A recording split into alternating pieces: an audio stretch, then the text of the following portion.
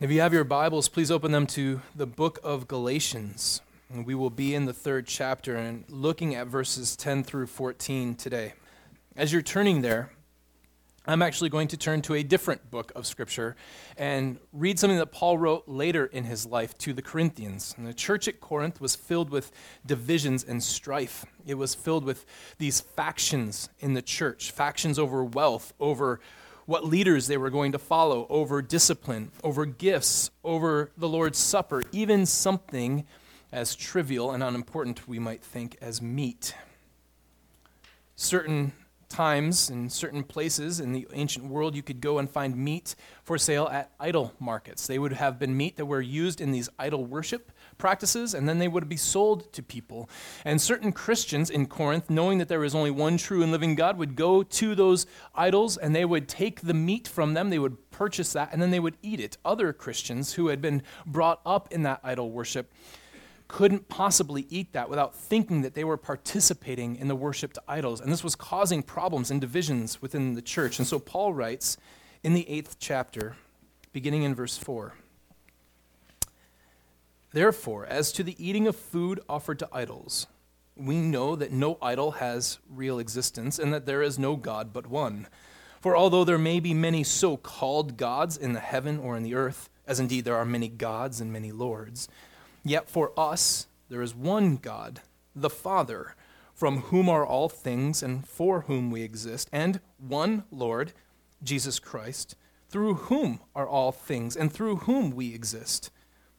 However, not all possess this knowledge." Now, we'll pause there for a second. When he says not all possess this knowledge, it doesn't mean that all Christians don't have this knowledge, but that knowledge isn't so deep-seated in them that they can overcome years and years and years of practice. So he goes on to say, after saying not all possess this knowledge, he makes mention basically of what that knowledge is. But some, through former association with idols, eat food as really offered to an idol, and their conscience, being weak, is defiled. Food will not commend us to God. We are no worse off if we do eat it, no better off if we don't. But take care that this right of yours does not somehow become a stumbling block to the weak. So there were people in Corinth who had to abstain from the eating of this meat because they thought that eating it in any way, shape, or form was going to be participation in idol worship. And their conscience, although they were told there is only one God, their conscience was so weak in the faith yet that they had to abstain from it. The strong, meanwhile, could partake of that meat, but they had to be careful that they didn't trample over the rights of those who are weak and lead them into sin. So Paul is trying to say that the strong are right here. The strong are correct in that they don't need to worry about this meat being offered to idol. They can eat it freely. But while he is saying the strong are correct, he's also caring for the weaker brother, trying to make sure that their needs are being met too, that their conscience aren't being trampled over, that brotherly love rules over everything. This is a problem of conscience. In other words, Paul is doing all he can to make sure that some feel more at ease and secure in their faith. The question that we have then when we come to the book of Galatians is, why isn't circumcision treated like that? Frankly, the two situations are really similar. There are people who are stronger in the faith, who think that they can eat meat in one hand, and on the other hand, who think, I don't need circumcision. I know that I have received the Spirit. I know that being justified in Christ is enough to include me in the people of God, and I am strong in the faith, and I don't need that. But there are others who are weaker, who don't think that just believing and receiving the Spirit are enough, and they want to turn to these age-old practices where they could be circumcised and have a guarantee, have more assurance of their faith, that they were actually in the people of God. Again, the issue is to make them feel more at ease and secure in their faith. This is what Paul means when he calls the people who come there agitators. They're agitating their faith. They're making them feel uneasy because they're not circumcised. So if they accept circumcision, isn't it just a matter of conscience? Isn't it just a matter of strengthening faith where it's weak? Paul clearly says no to one case. Circumcision is not just a matter of weaker versus stronger. Food is a matter of those things. In verses 1 through 9 that we looked at, Paul is making the case positively for the stronger faith, that you don't need circumcision. You've received the Spirit. That's all you need. It is the marker of the new covenant. It is the marker of the fact that you are possessed by God and in the people of God, that you have full access to the inheritance of Abraham. That's all you need. You do not need circumcision. What he has not done is tell us why it is that circumcision expels you from the people of God. That is what he turns to now. So, let us go then and read chapter 3, verses 10 through 14. For all who rely on works of the law are under a curse, for it is written, "Cursed be everyone who does not abide by all the things written in the book of the law and do them." Now it is evident that no one is justified before God by the law, for the righteous shall live by faith. But the law is not of faith. Rather, the one who does them shall live by them. Christ redeemed us from the curse of the law by becoming a curse for us. For it is written, "Cursed is everyone who is hanged on a tree," so that in Christ Jesus the blessing of Abraham might come to the Gentiles, so that we might receive the promised Spirit through faith. What Paul is going to do in these verses is basically explain what he said in Galatians 2:18. For if I rebuild what I tore down, I prove myself to be a transgressor. They have torn down the law as a way of justification. That is what that core confession of faith in 2:16 meant. The law is no longer an avenue, is never an avenue for justification before God. But how then do you prove yourself to be a transgressor? How do you prove yourself to be outside the step of the gospel and outside the truth of the gospel if you take this back on? So Paul is going to prove that here, and he starts by declaring that identity built on works requires doing the whole law. Identity built on works requires doing the whole law. He starts out by saying, for all who in the ESV rely upon the law. And if you go to a lot of more modern translations, the Holman, and it's not called Holman, but the Christian Standard Bible, the 2017 edition of that, the NIV, even the New Living Translation, the ESV here, they use the word rely.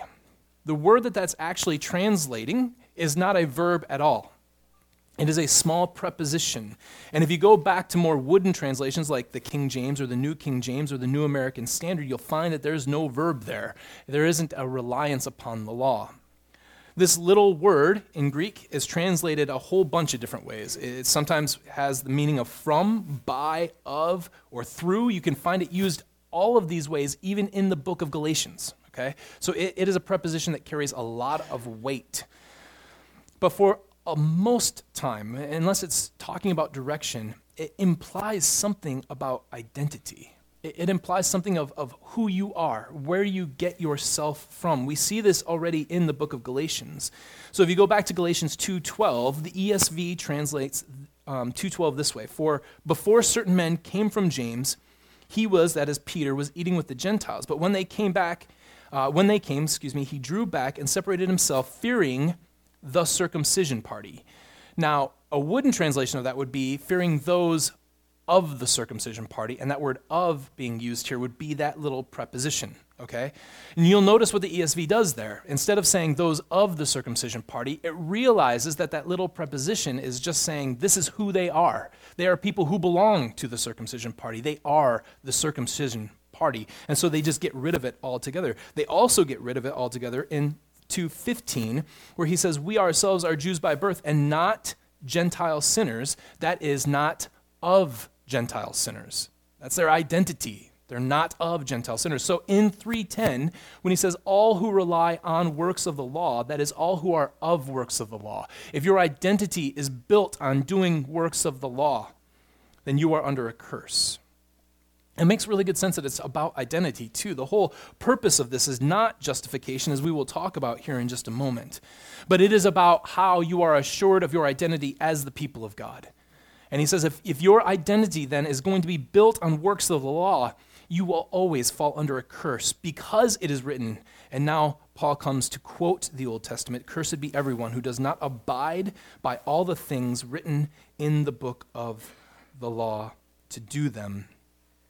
This quote is taken from Deuteronomy 27:26.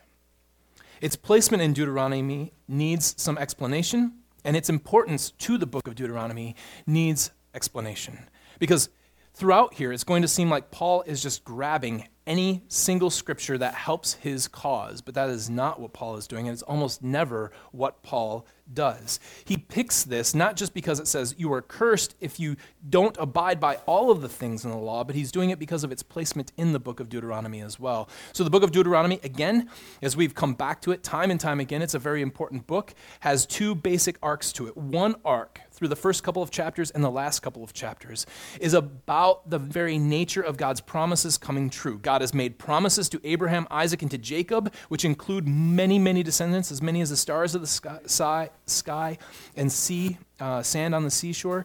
That promise has come true. He has promised them also the land. And Moses is telling them, listen, God's promise will be true. He will give you the land. This is yours for the taking. He is on the outskirts of the land. They are going to go in with Joshua. You will win the land. The inner part of the book of Deuteronomy, as explained in 1:5, is that Moses undertakes to explain the law. That is, he is trying to explain the meaning of it and the application of it. So the meat of the book of Deuteronomy, all of the center part of Deuteronomy, is him explaining and applying the law to various scenarios. That explanation ends in chapter 26. In chapter 27, he begins to explain how you fail the law. And he begins by telling them that they're going to set up stones on Mount Ebal when they cross over. And after they set up those stones, they are going to have these curses placed in front of them. And you are cursed if you do this. You're cursed if you do that. And this particular curse, directly before chapter 28, which explains what the blessings and the curses actually are, this particular curse is the last one. It summarizes all of the curses up to that point. It summarizes how you can be cursed. And the reason why it's so terribly important is because this fulfills all of them. You are cursed, not if you don't do some of the law. You're not cursed if you fail in multiple areas, multiple categories, but you are failing the law. You are cursed if you don't do all the things of the law and do them. So you have to abide in all of them, and you have to do them. So when we come up to how Paul is using it, it's clear that one, it's based on faith and not doing, right? So Paul's understanding of what faith means is that it's not, the law cannot be mixed with the faith because it's not based on faith, it's based on doing. You are to do them. He helpfully explains what abiding means. What does it mean to remain in the law? What does it mean to abide in the law? It doesn't mean that you like the law. It doesn't mean that you have a warm heart for the law. It doesn't mean that you agree with the law. It doesn't mean that you believe the law. It means simply that you do the things the law requires. This is the very function of laws in our society. You don't have to believe as a murderer that you've done right or wrong. If you murder somebody, you go to jail. Whether you believe in that law, whether you believe in its rightness, has no bearing on the matter. Did you kill that man? Yes, you will go into jail. In Alabama, it is illegal to wear a fake mustache that causes laughter in church. You don't have to like the law. If a judge is doing his job, and that is the law that is written, he will sentence you, right? After he laughs at you for wearing a fake mustache in court. In Arizona, you can't allow your donkey to sleep, and you've heard these laws before. You can't allow a donkey to sleep in a bathtub in Arizona, just words for the wise if you're passing through. So you can think that these laws are stupid, and you can think that they're foolish, and you can think that there's no reason why anyone should abide by them, but that's the point. You don't need to believe in them. They are laws. You follow laws not by believing in them, not by liking them, not by accepting them, but by doing them. That is the point of even God's law. To be acceptable under the law means to do the law. And secondly, to do the whole law, not to do part of it. You don't find the most important bits and say, I'm going to do these and I'm not going to do this. The law cannot be fragmented. It's a light switch. It's on or it's off. It's not analog, it's digital. It's like being pregnant. You're not a little pregnant, right? We can say that she's much with child, but that only means that she's got a lot of child, right? It doesn't mean that she's more pregnant than anyone else. You're either pregnant or you're not pregnant. You can't say, I might do this, but I don't do that, and so I'm okay with the law. I might cheat on my taxes, but I don't cheat on my wife. Or I might dabble in a little bit of idolatry, but I don't murder, and think that you're going to be okay before God. You not only have to do the law, but you have to do the entirety of the law. You have to do all of the law. It doesn't do to say, I'm only going to cover a bit of this. Paul makes it very, very clear by quoting from Deuteronomy, the law is not fragmented. You don't get to keep 55% of it, 82% of it. You either keep all of it or you fail. Now, frankly, what's interesting to me is one of the best places to understand this doesn't come from Paul, and it doesn't come from Deuteronomy. It comes from what a lot of people think is the antithesis of Paul in the book of James. And James explains exactly why you cannot fragment the law. In James 2, James says this, "For whoever keeps the whole law but fails in one point has become guilty for all of it. For he who said, 'Don't commit adultery,' also said, 'Don't murder.' If you do not commit adultery but do murder, you have become a transgressor of the law." Notice what he says is the reason why. It's because the same God who said you are not to commit adultery also said you are not to murder. The issue isn't the individual law. The issue is the God who ordered the law. If you transgress the law, you have transgressed God. And because God is one, you transgressed the law. You've transgressed his law. And so you can't just do part of it. You have to keep all of it. Identity built on works requires doing the whole law. But, number two, identity built on faith in Christ is the alternative to this. It is the only alternative, we might want to say, but it is the alternative to this. Now, when you read through verse 11, it doesn't seem like that's very clear, but we're going to change how verse 11 sounds here in just a second. There are several problems with the way that almost every single major translation handles this verse. So when you read it, it sounds like Paul is proving, as I've said, he's never doing in the book of Galatians, justification by faith, right? So he says, "It is evident that no one is justified before God by the law, for the righteous shall live by faith." There are a handful of problems with this. One, he sounds like he's trying to prove that you can't be justified by the law by quoting something that says the righteous shall live by faith, which on a logical level makes no sense. Number two, the writing in Habakkuk says nothing about keeping the law. And he says nothing negative about keeping the law or positive about keeping the law. Habakkuk says nothing about it. And so three, most scholars come to this saying Paul seems to be playing really fast and really loose with the Old Testament. What it seems like Paul is doing is just looking in his concordance for anything that says faith and righteous in the same thing. And he went to Strong's and he looked over and he said, "Oh, it's Habakkuk." And so he just kind of plopped it in there and he said, "This is good. This is exactly what I need. Thanks, Habakkuk, however you want to say it." So he's really happy to have it, but it doesn't make any sense in context. Now, those scholars are right and those scholars are wrong. The way that it's written, the quote from Habakkuk has to carry all kinds of weight. The quote from Habakkuk, the way it's written, has to be an absolute lock-sure proof that you cannot be justified by the law because the righteous live by faith. And they are right. It cannot carry that weight. But there is another way to read this, and it's those three little words, "it is evident," that are the problem. Those three little words make up one word in the Greek, and that one word comes directly in between the two clauses. On the one hand, he is talking about no one being justified, and on the other hand, he's saying the righteous shall live by faith. That "it is evident" can come directly in between them, and so it can be read with either clause. So the best reading available for this, and I am not alone in saying this, it just doesn't make it into the translations. The best way to read this is this: because in the law no one is justified before God, it is evident that the righteous shall live by faith. You have that on your sermon handout, this little line, because in the law no one is justified before God. We said Paul simply assumes that.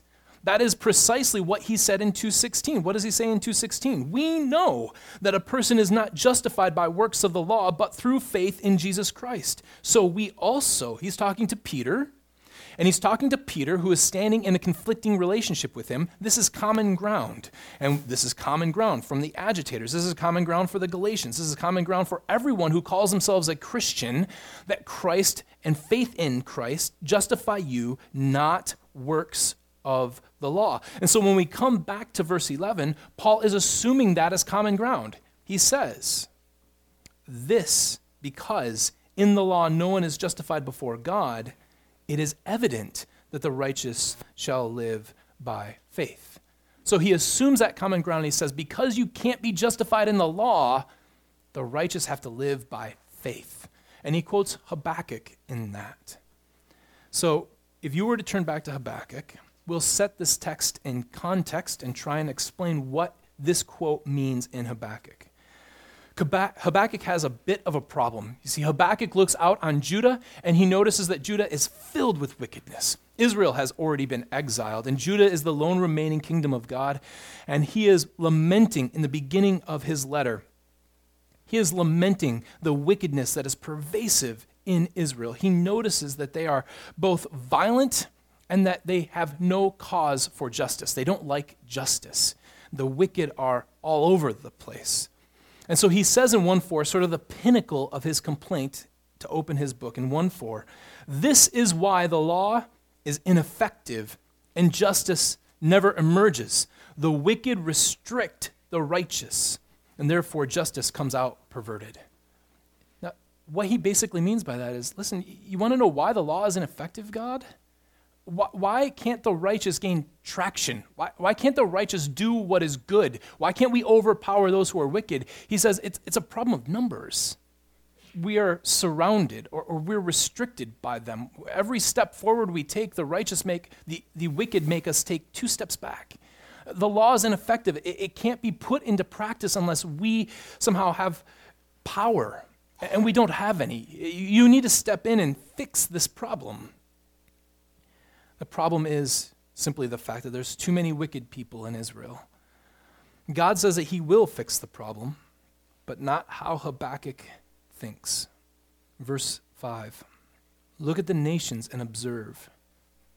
Be utterly astounded. For I am doing something in your days that you will not believe when you hear about it. Look, I'm rising up the Chaldeans, that bitter, impetuous nation that marches across the earth's open spaces and seizes territory not its own. They are fierce and terrifying. Their views of justice and sovereignty stem from themselves. Their horses are swifter than leopards and more fierce than wolves of the night. Their horsemen charge ahead. Their horsemen come from distant lands. They fly like eagles swooping to devour. All of them come to do violence. Their faces are set in determination. They gather prisoners like sand.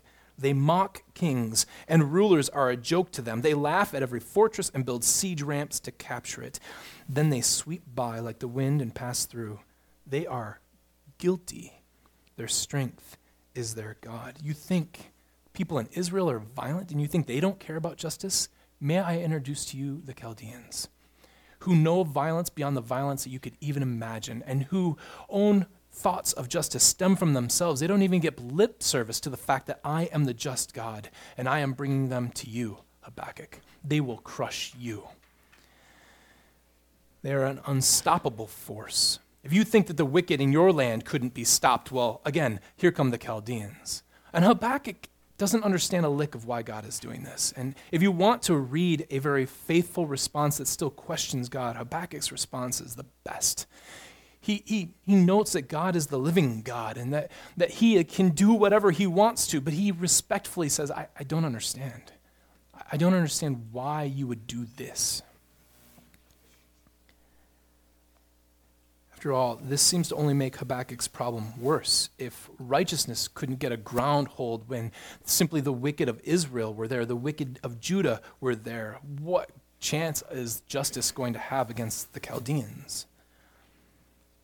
God answers him as he says, I will wait for your response. He answers him in 2:2 through 4, and this is where Paul quotes from.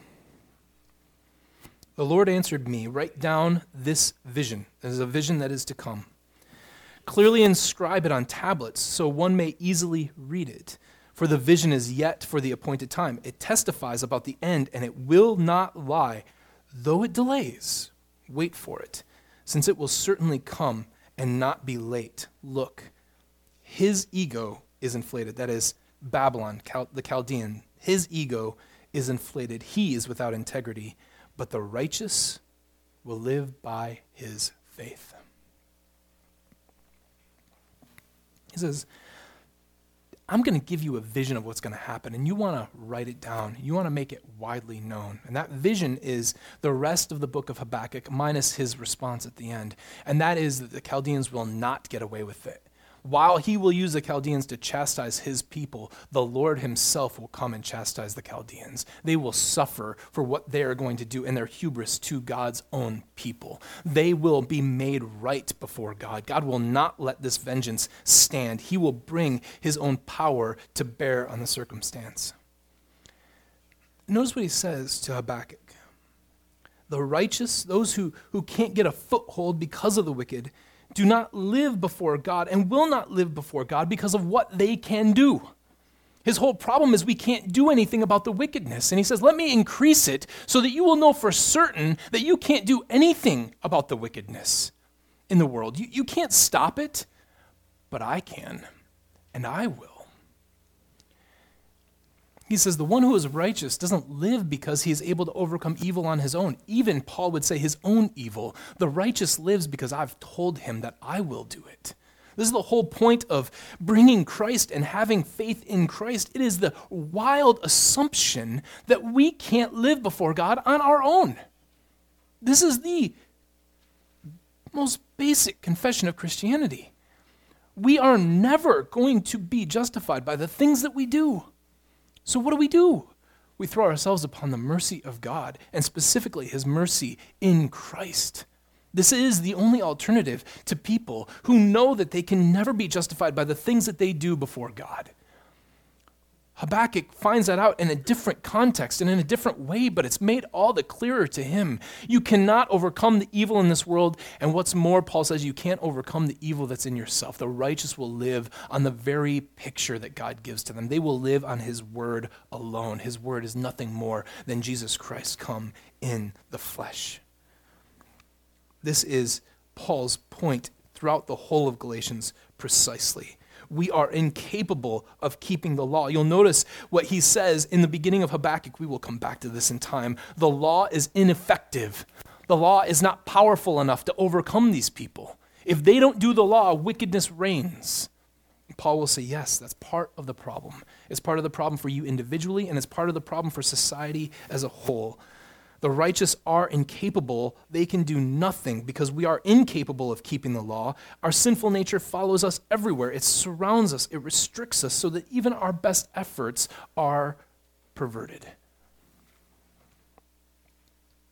The law is paralyzed to help us, but the righteous will live by faith. It doesn't mean that you live in sort of a pattern of life. This is the way in which you live. This is the way in which you walk before God. That's not what he means. He means you will have life everlasting. You will have eternal life, what scholars like to call eschatological life. You will be granted that only through faith, Habakkuk. Third, therefore, works identity is incompatible with faith identity. While the righteous can do nothing, doing, practice, accomplishment is the very basis of the law.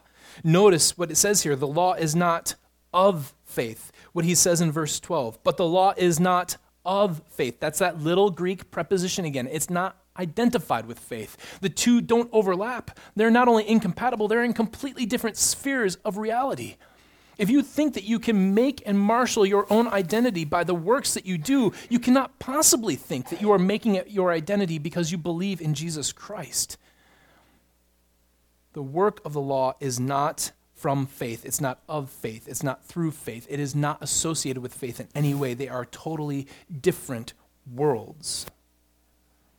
So again, then, he quotes Leviticus 18:5. And Leviticus here reaffirms the nature of the law, but notice it does it in such a way that it compares directly to the quote from Habakkuk.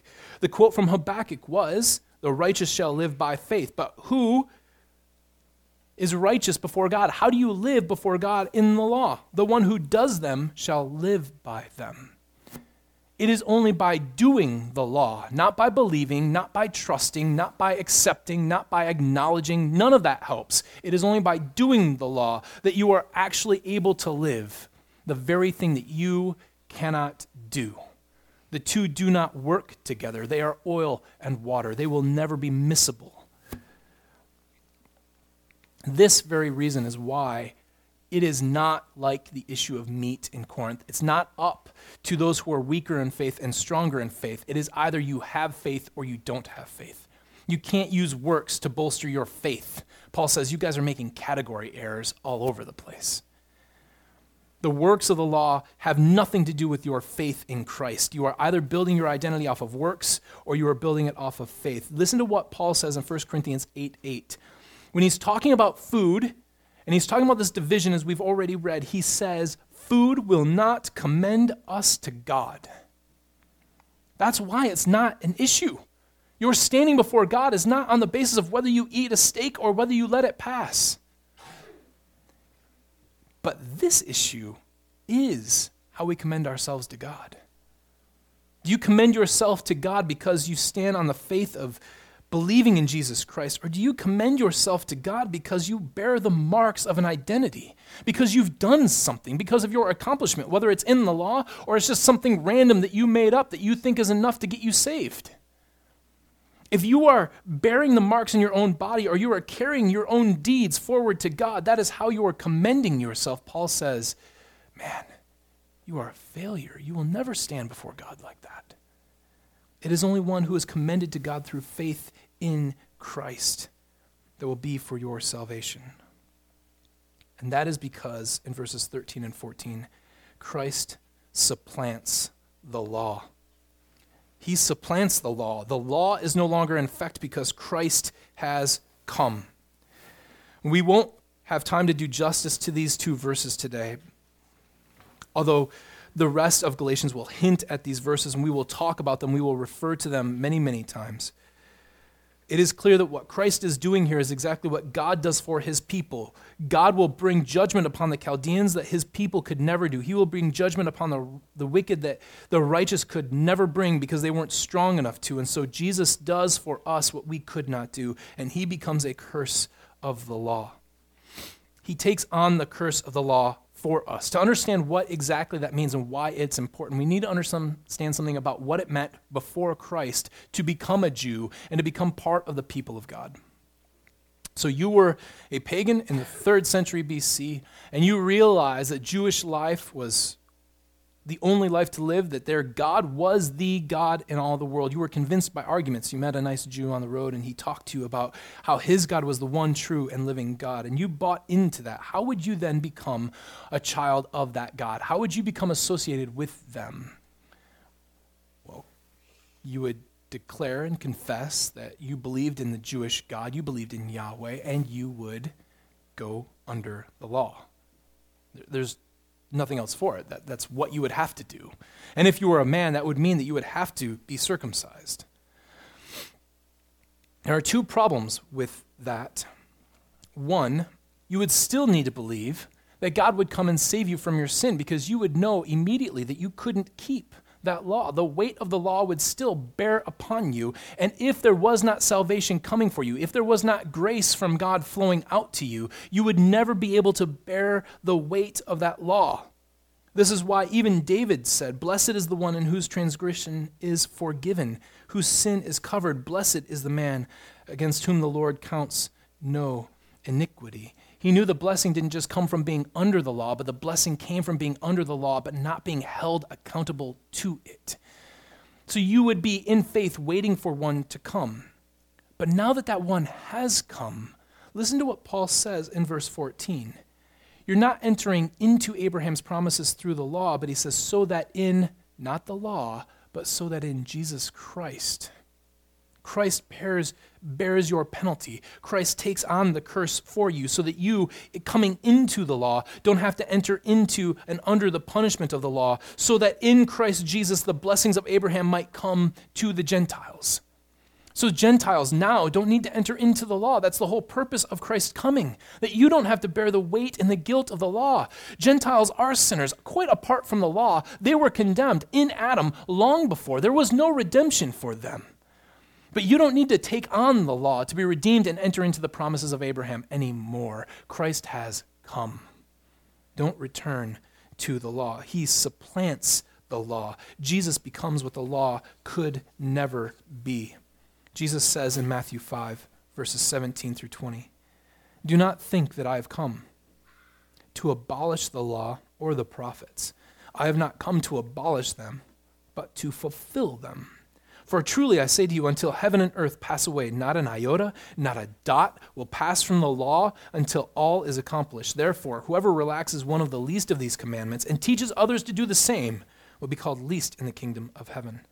But whoever does them and teaches them will be called great in the kingdom of heaven. For I tell you, unless your righteousness exceeds that of the scribes and the Pharisees, you will never enter the kingdom of heaven." He says, I didn't come to abolish them. I came to fulfill them. He is the rightful end of the law. He is the fulfillment of the law. He is everything that the law was pointing to, and he sums it up and he absorbs all of it. He takes it in himself. The law was the gateway to the blessings of Abraham, and now that gateway is nothing less than faith in Christ. Even as Deuteronomy 27:26 said, "Cursed be everyone who does not abide by all the things written in the book of law to do them." Listen to how John quotes Jesus as talking about abiding not in the law, but abiding now in him. "I am the true vine," he says in John 15, "and my Father is the vine dresser. Every branch in me that does not bear fruit, he takes away, and every branch that does bear fruit, he prunes, so that it will bear more fruit. Already you are clean because of the word I have spoken to you. Abide in me, and I in you. As the branch cannot bear fruit by itself unless it abides in the vine, neither can you unless you abide in me. I am the vine. You are the branches. Whoever abides in me and I in him, he it is that bears much fruit. For apart from me, you can do nothing." Man, that sounds an awful lot like what we just got done talking about in Habakkuk. You can do nothing apart from God doing it for you. Jesus says, if you abide in me and not the law, you can do nothing without me. But, he goes on to say, anyone who does not abide in me is thrown away like a branch and withers, and branches are gathered, they're thrown into the fire and burned. So if you don't abide in me, you can do nothing. You're nothing but burn wood. But if you abide in me and my words abide in you, ask whatever you wish, and it will be done for you. By this my Father is glorified, that you bear much fruit, and so prove to be my disciples. As the Father has loved me, so I have loved you. Abide in my love. If you keep my commandments, you will abide in my love, just as I have kept my Father's commandments and abide in his love. This is my commandment, that you love one another as I have loved you. He says, you no longer need to abide in the law. You abide in me. He supplants the law in every way.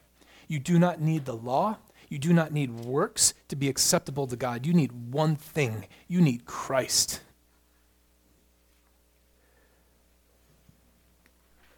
You are to place your trust, your hope. Every egg is going into that basket. Do not trust yourself to your own works. You will fail, friend. You cannot keep all of the law. You cannot do what is right before God enough to earn merit and favor before him.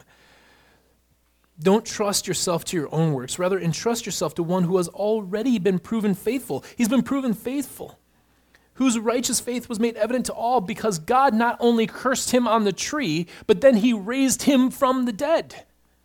It has already been declared that he is true and faithful, and that in him God has already vindicated those who place their faith in him by raising him from the dead.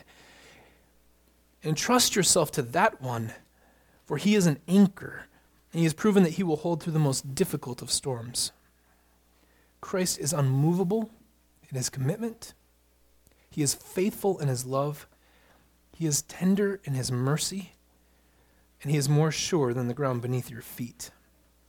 Entrust yourself to him and him alone, for he is a solid rock, unshakable in the storm, and there is nothing else for you to stand on but sinking sand. Let us pray. My Father, you are good and wise and powerful. Your law teaches, amongst many other things, that we are totally incapable, because of the sin in our lives, to do what is right before you. And left to our own devices, we would be cut off forever from you. For we do not love you as we ought. We do not follow your commandments as we ought. We are selfish, prideful, and arrogant. But you have not seen fit to leave us there. By the provision of Jesus Christ, the provision of your Spirit, you have made a way for us to be reconciled to you. The penalty that we deserved, Christ has taken. The door that was shut, that we ourselves had to overcome, Christ has opened for us through his own body hung on a cross. So we come to you, Father, not with works in our hands, not with our deeds, not with any indication of our own greatness. We come to you, wholly commending ourselves to you because of the blood of Jesus Christ. May this be the confession of Crossway Christian Church, and those who perhaps today have never heard it, let this be the confession on their lips as well. On Christ, the solid rock, I stand. We pray that you are glorified by your people and their dependence upon you today. We ask this so that Jesus Christ, our great God and Savior, might be glorified forever and ever. Amen.